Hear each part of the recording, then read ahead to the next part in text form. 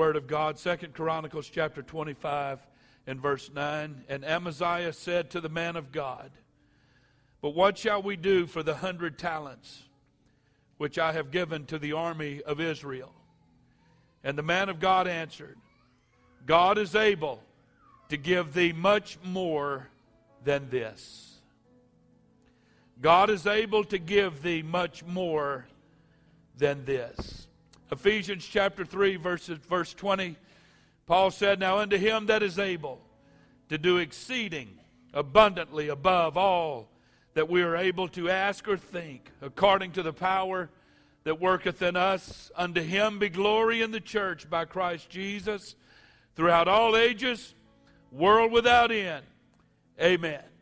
I want to preach to you for a little while this morning, just simply exceeding abundance. Exceeding abundance. Everybody say, "Thank God for the Word." Thank you for standing. God bless you. You may be seated. God has the amazing ability to exceed abundance.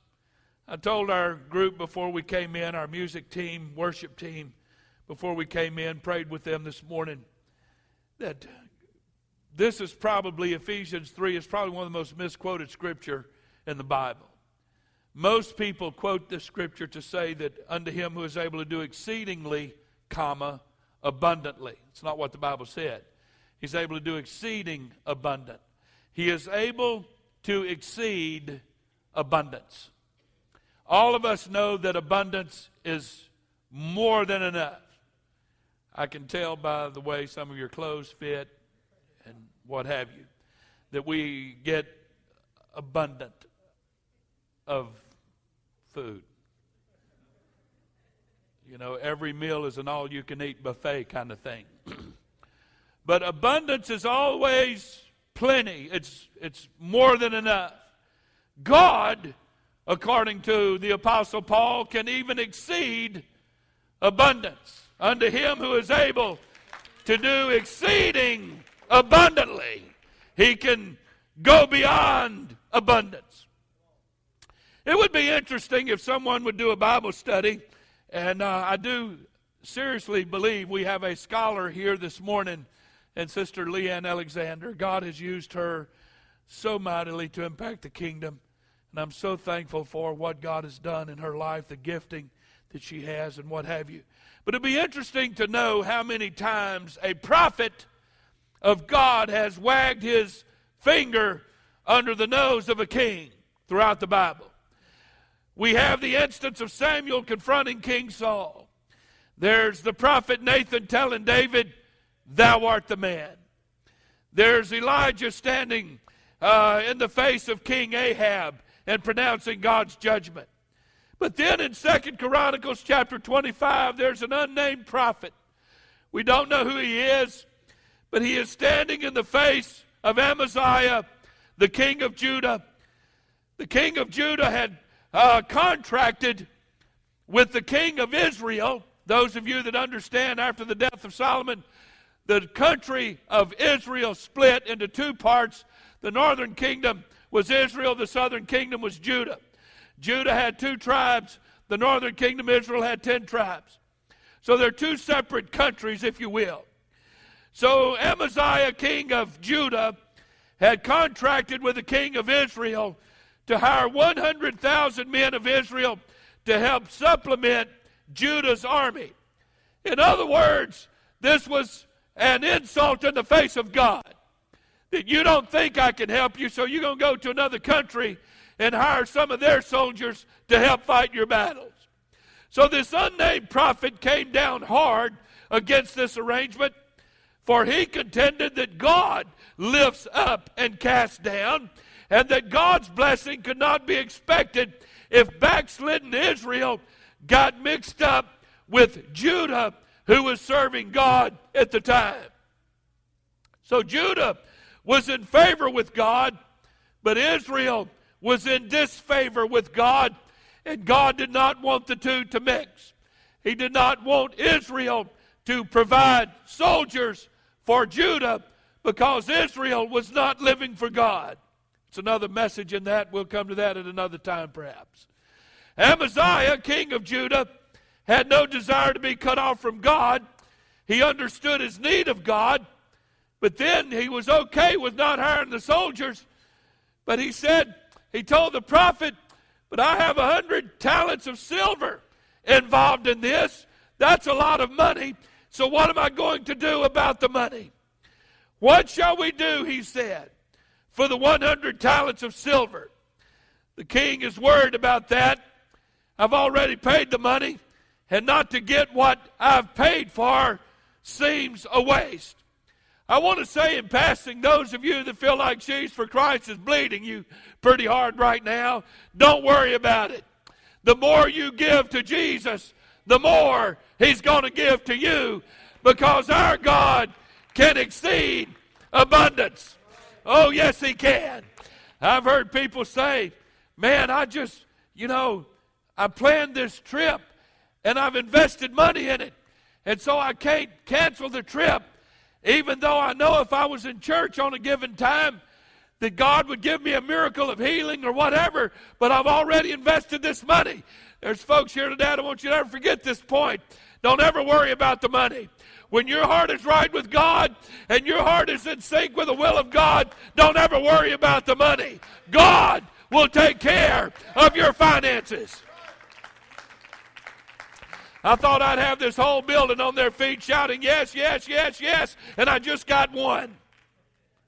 So apparently that's the only one that's learned it.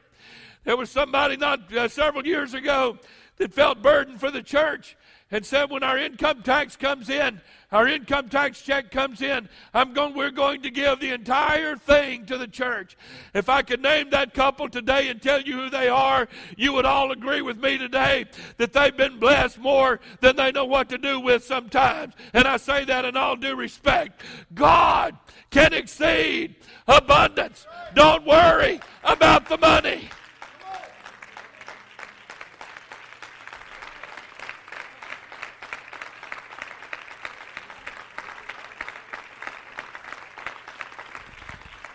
Why don't everybody just stand up and say, preach it, Pastor?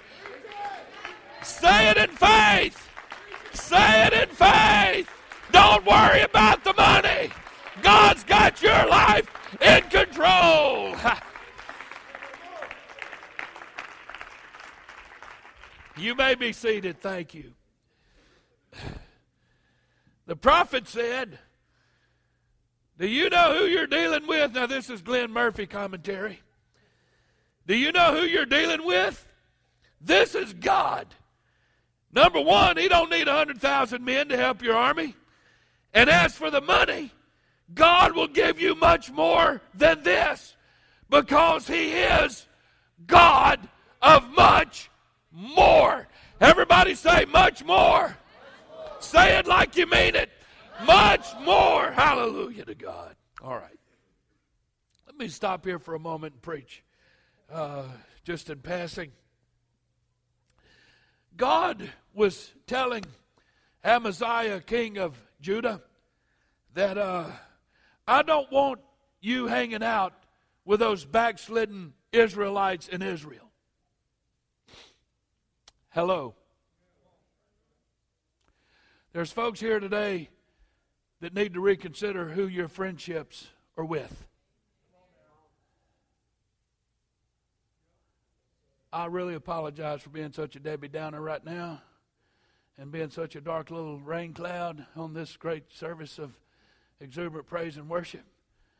But some of you folks are hanging out with folks you shouldn't be hanging out with. I'm just going to go tell you like it is. I'm going to prove it to you in just a moment.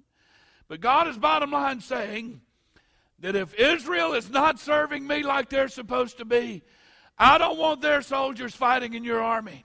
I don't care how much money you've paid. I want you to serve me. And if Israel's not, I want you to leave them alone. So God sets a mandate in this virtually unknown passage of Scripture. He sets a mandate for separation. So again, while Judah is in favor with God, Israel is not. Israel is sinful, they're worldly, and God wants Judah to stay separated from them. Separation from the world is a mandate from God, not the pastor. Separation is established in the Old Testament. Those of you who do not choose to join us on Wednesday night Bible study and should, I would anticipate seeing all of you here Wednesday night for Bible study. I talked about that this past Wednesday night. And for those of you that think like you don't need it, that's a big red flag that you do. Amen. Everybody say amen. Okay. Well, but Pastor, I have to stay home, do laundry and all that. You'll figure it out. He's a God of much more. That's right. Okay. Separation from the world is God's mandate. It's established in the Old Testament. It began with a separated family in Abraham. And then it was a separated nation called Israel. Then it was a separated priesthood with Aaron and his sons. It was a separated tribe called Levi. The principle of separation from the world is not confined to any one book of the Bible, nor to a few isolated texts, but it runs all the way through the Bible. I want our young folks to hear this. That is edge, collision, and journey. Listen very carefully. Paul preached it to the Romans. He said, be not conformed to this world. To the Corinthians, he said, come out from among them and be ye separate. To the Galatians, he said, Christ gave himself for our sins, that he might deliver us from this present evil world.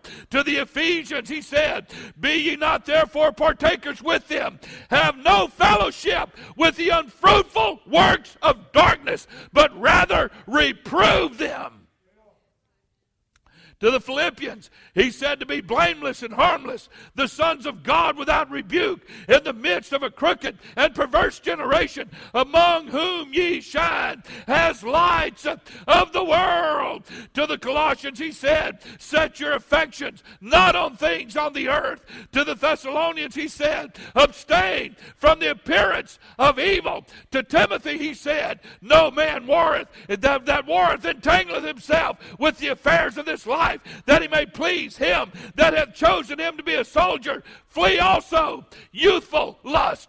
To Titus, Paul said, denying ungodliness and worldly lust, we should live soberly, righteously, and godly in this present world, looking unto him who is the author and finisher of our faith. Hallelujah to God.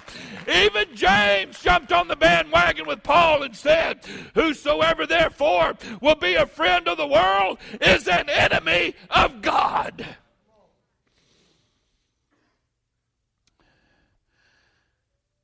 Even the Apostle John said, love not the world, neither the things that are in the world. He that loves the world, he said, the love of the Father is not in him. You can't serve God and mammon, or God and the world. So the Bible seems to repeat the same note. Be not conformed, come out. Be ye separate, be not partakers, have no fellowship, abstain, flee. Deny worldly lust, love not the world. Keep yourself from idols. And by the way, to Brianna and Fred, I say, Christ's command to come out was followed by go ye. Amen.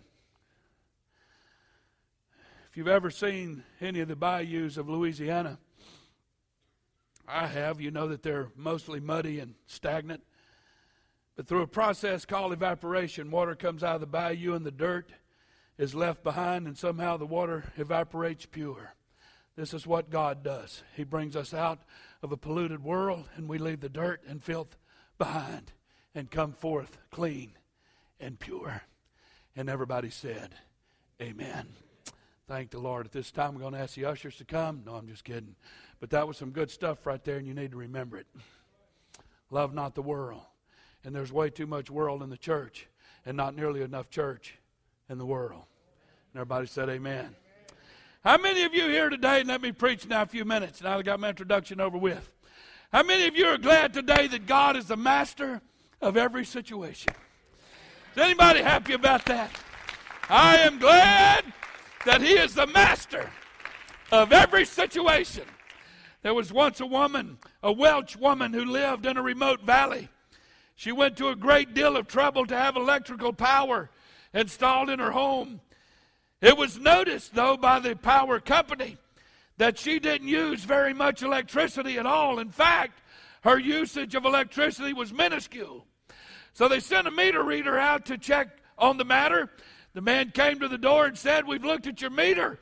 Don't you use electricity?" And she said, "Oh, yes. We turn it on every night to see how to light our lamps, and then we turn it off again." That's the way most Pentecostals apply the power of God in their life. God is able is the keynote of victory and the dismissal of our fears. I'm glad to know that God is able. Paul said, "I am persuaded that he is able."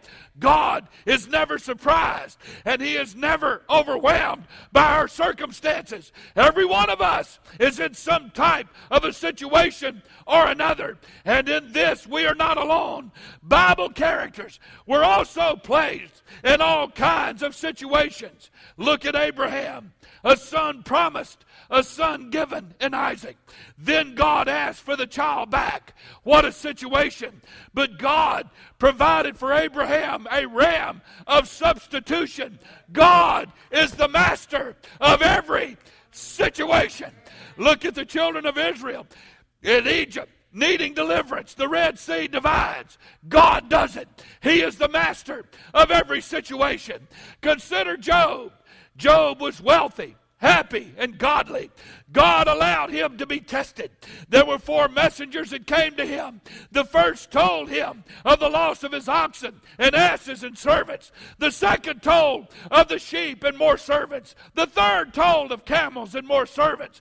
The fourth one brought the saddest news of all, telling him that all of his children had been killed in a storm. What a situation. But God was the master of the situation. And he asked Job, "Where were you when I created the world? I have it all under control." He's the master of every situation. Look at Daniel in the den of lions. What a situation. But God had it under control. And then there's the 3 Hebrew boys. What a situation. But God had it under control. Look at the disciples and Jesus out on the stormy sea. Jesus was asleep in the boat, and a storm came up, and they cried, "Master, carest thou not that we perish?" And Jesus said, "Peace, be still." He is the master of every situation, not only theirs, but yours. God has your situation under control if we could just learn how to trust him.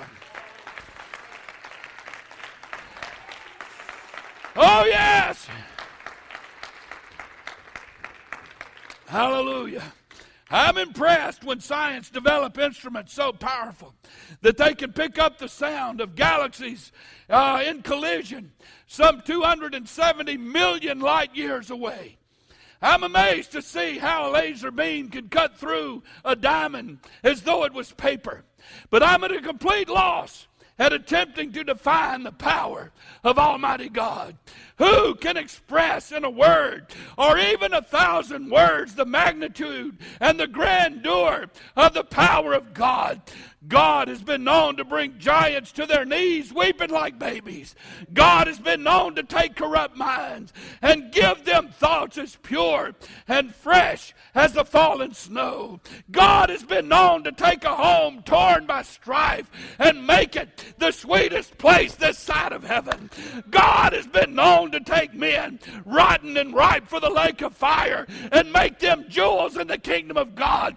God has been known to displace hate with love, sorrow with joy, war with peace, and ashes with fire. God can do all things because he's a God that can exceed abundance. I need for somebody to help me preach this morning. Aren't you glad for the power of God in your life? Aren't you glad for the power of God in your life this morning? Hallelujah. Thank the Lord. Thank the Lord.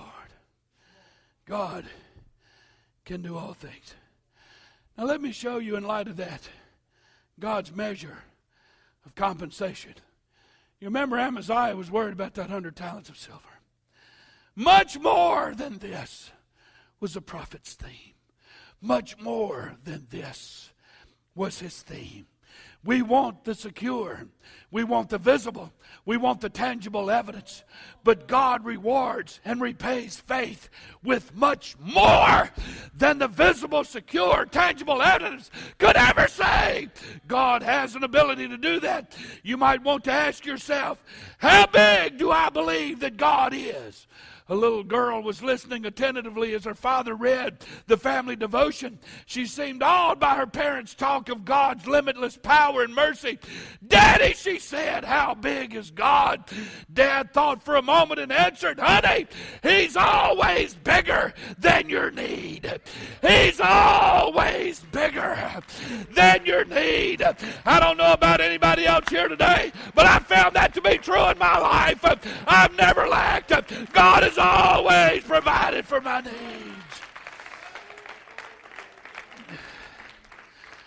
Brother Billy and Sister Michelle, I made a feeble attempt last weekend to tell the story of your awesome grand twins. And the pastor looked at me that I was telling the story to, and he said, what? You mean the sonogram showed that this girl had twins in her womb? There's Candace. I didn't see you. I'm sorry. Well, they're here. Is Gabriel and Gabriella here? There they are. They're here. There you go. There's the evidence right there. It showed 2 babies in her womb. She lost one, miscarried one. I'll never forget it. Brother Billy told me, he said, I walked out in the parking lot that night at the hospital, and I told God, you promised me 2 grandbabies, a boy and a girl. You promised me that. And I'm holding to you to your promise. I'm coming to that point in just a minute. She went through all of that, and the doctor gave her really no hope for the second baby either. She went back to the doctor, I believe the following week, and they did another sonogram, and there was 2 more babies in her womb, and they're here this morning. They're here. See,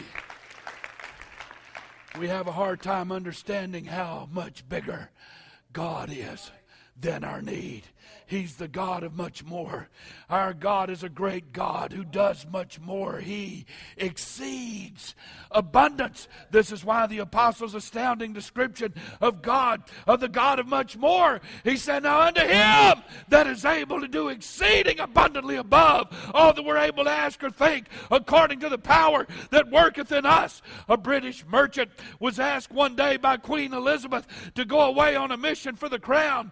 When he hesitated because he knew that an extended absence would hurt his business, the Queen replied, if you'll take care of my business,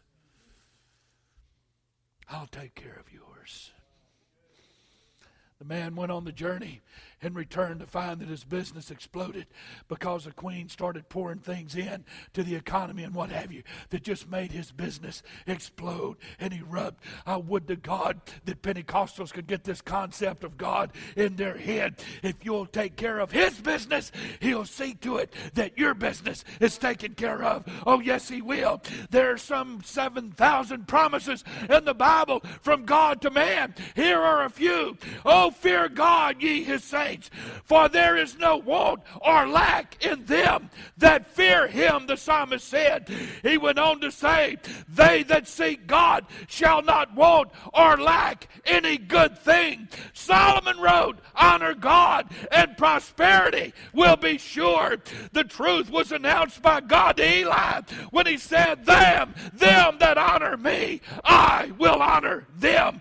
The Old Testament renewed the pledge pledge of God to his people on its last page in the book of Malachi that said if you'll give God his due, he'll pour you out a blessing that you can't contain. The best known promise of all, reaffirming the eternal principle of the divine response to faithfulness. Jesus said, seek ye first the kingdom of God and his righteousness, and all these things. To do this, to obey this, is to delight oneself in God. No one has ever taken him at his word and failed to receive from God the desires of his heart. Jesus said, wherefore if God clothe the grass of the field, how much more, how much more, how much more shall he clothe you? He is the God of much more, and he exceeds abundance. So, are you afraid that you can't hold out? Are you struggling to hang on? Haven't you learned the secret of resting in his word, which guarantees that if all be surely kept, and seeing that he loved us when we are lost, we're lost, he will love us even the more now that we're his children. Do we understand that? Paul wrote to the Romans in Romans 5 verse 10, for if, everybody say if, when we were enemies, we were reconciled to God by the death of his Son, much more, being reconciled, we shall be saved by his life. I preach today that everybody must repent and be baptized in the name of Jesus and receive the infilling of the Holy Ghost in order to be truly born again. But I also preach that every born-again believer has a right to expect that God will honor their request for the fullness of the Spirit without any complications. Jesus said in Luke 11:13, if you then, being evil, know how to give good gifts unto your children, how much more shall your heavenly Father give the Holy Spirit to them that ask him? God deals with us beautifully and bountifully, and not in alignment with our picayunish ways. How many people tithe on a penny, go to church on Easter Sunday, and do just enough to keep up their membership or appearance or position? Just enough. They're kind of like folks who invite you to their house for a cup of coffee. When you arrive, all you get is a cup of coffee. I like it when people invite me over for a cup of coffee, but when I arrive, there's a fresh homemade apple pie in the oven and a gallon of Bluebell ice cream in the refrigerator. When you go to their house, they give you just a little bit more. Hallelujah. And thank God for unselfish saints. Or even better than that, they'll throw a filet mignon. That hasn't happened yet. I'm still waiting on that one. But they'll throw that on the grill, and a nice green salad, and some good broccoli and cheese, and a loaded baked potato. God bless people who know how to make good, sweet Southern Louisiana iced tea and put a good dessert on the table. Well, I didn't know you was going to do all that. They said, no, Pastor, we didn't tell you we was going to do that. But we're people of much more. So is God. So is God. So is God. You will never ask God for anything, and that be all he give you. Facebook that, baby, to quote Brother Jerry Holland. You'll never ask God for anything, and that be all he give you. When Jesus was walking down the road one day, actually he was headed to Calvary, getting close to it, there was a blind man that called out to him, Jesus, thou son of David, have mercy. Everybody say mercy. Have mercy on me. The Pharisees, the ever-present Pharisee. It's a precedent that's been set all throughout the New Testament and exists even to this day. I don't care what you try and do in church, there's going to be a Pharisee present. We can't do that. That ain't going to work. Oh, no. This can't be Jesus. You know, Jesus raised the dead, healed the sick, cast out devils, but that ain't him. Anyway, they tried to quieten him down. The Bible said he cried out all the more. That man had a revelation of God that I'm still trying to figure out where he got it. I think he just heard people around him talking about Jesus, beating up Jesus all the time, said, "Ha, that's him." I have known people won to God by people who were not that complimentary of Jesus. Anyway, he cries out the more exceeding, "Jesus, thou Son of David, have mercy." All he wanted was mercy. He didn't ask for a new cloak. He didn't ask for a new beggar's cup. And he sure didn't ask for his sight. Put that in your Pentecostal pipe and smoke it. All he wanted was mercy. And I don't know what for. He didn't say. Just a generic, "Have mercy on me." And so Jesus stopped the whole procession and said, "Bring him to me." I like to think it was a Pharisee that led that man to Jesus. And Jesus said, "What would you have me do for you today?" And the man got a little more refined and a little more specific in his prayer. It ceased from a generic mercy to a "Lord, that I may receive my sight." And Jesus gave him what he wanted. But more than that, and what you folks have to understand, it's documented scientific medical proof that just because people can see doesn't always mean their brain can comprehend depth and distance and broad, breadth and width and so on, and colors and all of that. Jesus didn't let him see. But he restored every part of his brain that needed to interpret what he was seeing. He got more than a cup of coffee that day with Jesus. He got the whole spread. I would to God today that I could persuade somebody. If you would open your mind and heart and quit living a lesser a life than what you're supposed to. I preached that a couple of Sundays ago. And rise to the occasion and say, "God, I'm tired of living a lesser life for a God who can do more than I can ask or think.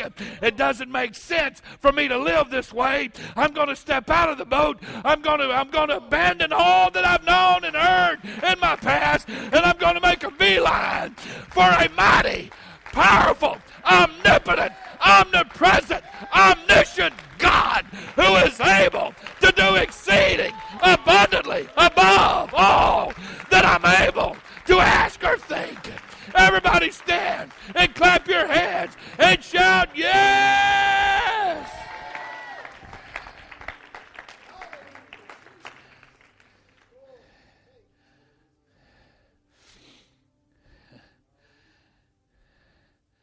Even David's saucer got in on the blessing. For he said, "My cup runneth over." Somebody needs to bless your saucer today. That part of you that holds all of that burden, all of that distress, that part of you that carries your life every day. You need to let your heart overflow this morning so that your life, your future, your destiny is impacted by the might and power of God. You know, while we attempt to whittle down God to our dimensions, somehow we want the whole entire universe to fit into our mathematics. If you were to ask me today what I want out of life, I could hardly add to what I have already. I'd like to have more people here today. I'd like to have a bigger building. But I mean, as far as the blessing of God and so on, God has been so good to me. I see written on every page of my life the word blessing. As a matter of fact, I share my autobiography in the Word of God in Psalm 40, verses 1 through 4. I waited patiently, the psalmist said, for God, and He inclined unto me and heard my cry. He brought me up also out of a horrible pit, out of the miry clay, and set my feet upon a rock, and established my goings. And He hath put a new song in my mouth, even praise unto our God. Many shall see it and fear, and shall trust in God. Blessed is the man that maketh God his trust, and respects not the proud, nor such as turn aside to lies. So pleased, O Lord, be pleased, O Lord, to deliver me, and make haste to help me. Reminds me of an old song. And those of you that may miss testimony service of yesterday, here we go. My heart was distressed neath Jehovah's dread frown, and lo, in the pit where my sins dragged me down, I cried to the Lord from the deep miry clay, who tenderly brought me out to golden day. He placed me upon the strong rock by his side. My steps were established, and here I'll abide. No danger of falling. While here I remain, I'll stand by his grace until a crown I gain. He gave me a song. 'Twas a new song of praise. By day and by night its sweet notes I will raise. My heart's overflowing. I'm happy and free. I'll praise my Redeemer who rescued me. I'll sing of his wonderful mercy to me. I'll praise him till all men his goodness shall see. I'll sing of salvation at home and abroad till many shall hear the truth and trust in God. I'll tell of the pit with its gloom and despair, and I'll praise the dear Father who answered my prayer. I'll sing my new song, the glad story of love, then join in the chorus with the saints above. He brought me out of the miry clay. He set my feet on a rock to stay. He puts a song in my soul today.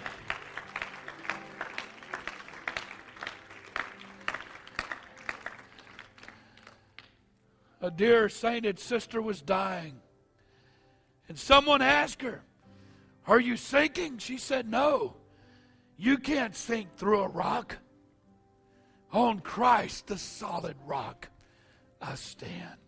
All other ground is sinking sand." I'm here to tell you today that Jesus saved me. He raised me up. He forgave me of my sin, and he delivered my soul. When I come to this part of this message, it would seem all right, and I would be satisfied to lay down in a grave, and that would be the end of it. But God said, "No, that's not enough. I have much more for you. One of these days, I'm going to raise you up out of the ground, or you'll hear a trumpet sound, and you'll be called up to meet me in the air, and there I will be with him for an eternity." You would say, "Well, that should be enough." We would think that the promise of resurrection and rapture would be enough. But that's not where it ends. God says, "No, I have much more for you than just that. I have a city not made with hands. In this city there's no more death and disease. There's no fear nor fainting. There's no tear nor trial. There's no sorrow and there's no suffering. Heaven is where the gates are pearl and the streets are gold and houses are mansions and walls are jasper. The air is celestial. The life is eternal. His companionship is perfect, for it's with God and his redeemed that we shall live forever." Oh, the wonderful God of much more, who can exceed abundance. A farmer was talking to a godly man one day, and he was telling him how much he owned. The farmer said, "I own everything you can see in every direction." The godly man, pointing toward heaven, asked, "How much do you own in that direction?" The farmer replied, and he said, I guess I don't own very much in that direction. It's such a pity to live in a world with a God of so much more and refuse to accept him and all of his wonderful benefits that he has for you. God wants to bring somebody up this morning. He wants to raise you up. He wants to make your life better. He wants to make your life worth living. There's people here today that are embarrassed by your past and you dread tomorrow because it's really not getting any better. But God here today he's here to change that because he's the God of so much more.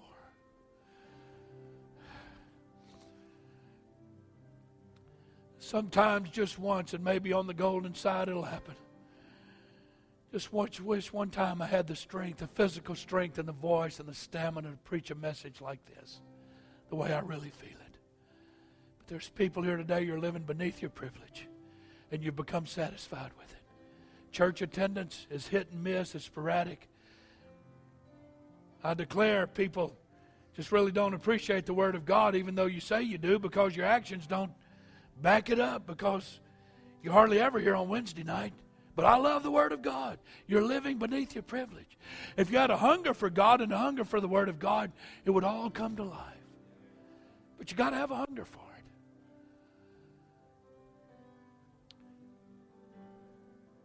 Somebody asked me last weekend, said, Brother Murphy, what bothers you the most as a pastor?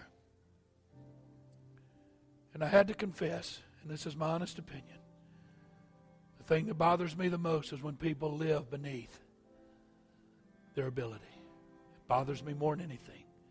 Sister Murphy will tell you that if I complain about anything, I complain because people who do not live up to their abilities, to their gifting. They'd rather play around in the world. They'd rather make a deal with Israel. The backslidden Israel that we referred to today, they'd rather get somebody else to fight their battles and pay people to do it, when God said, if you'll ask me, I'm the God of so much more. I'll give you more than you need. You'll never ask me for anything that I won't give you more.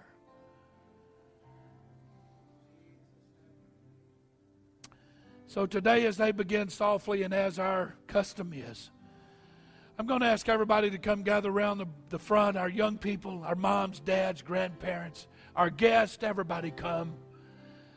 But would you come a little different this time?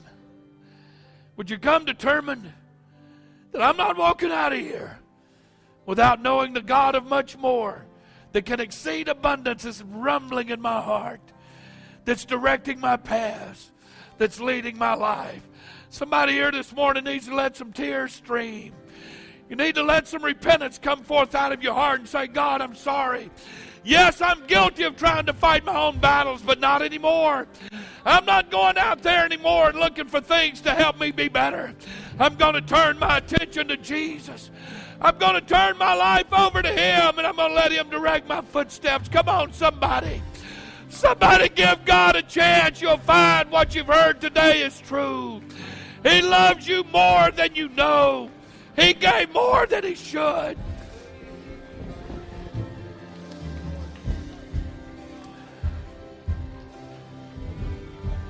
Somebody let Him in. Somebody let Him in. Somebody let Him have His way. Somebody talk to Jesus. Somebody talk to Him.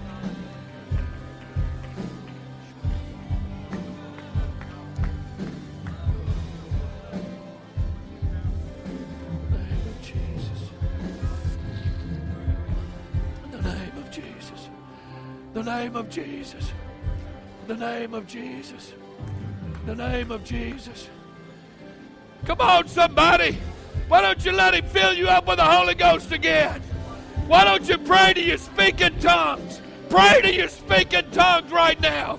Let your cup overflow. Let your saucer be blessed. Let your saucer be blessed.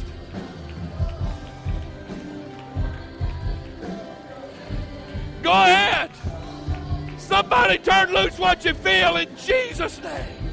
In Jesus' name. In Jesus' name.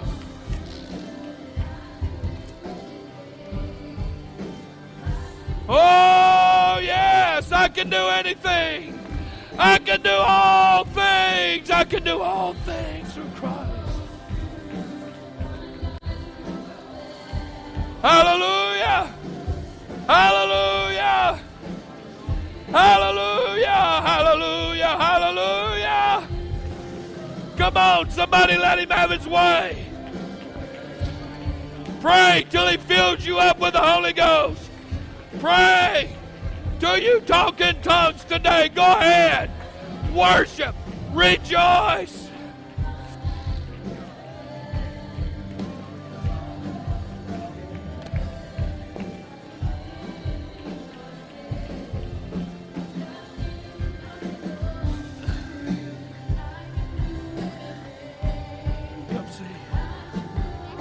Papa pray for you for a minute. Let Papa pray for you in Jesus' name.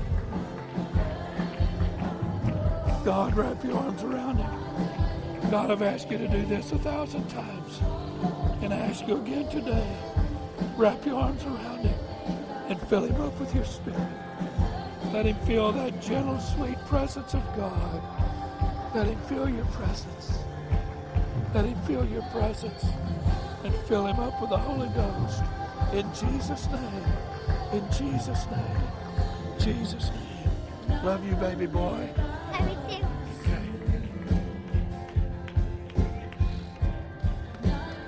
Hallelujah. Thank you, Jesus.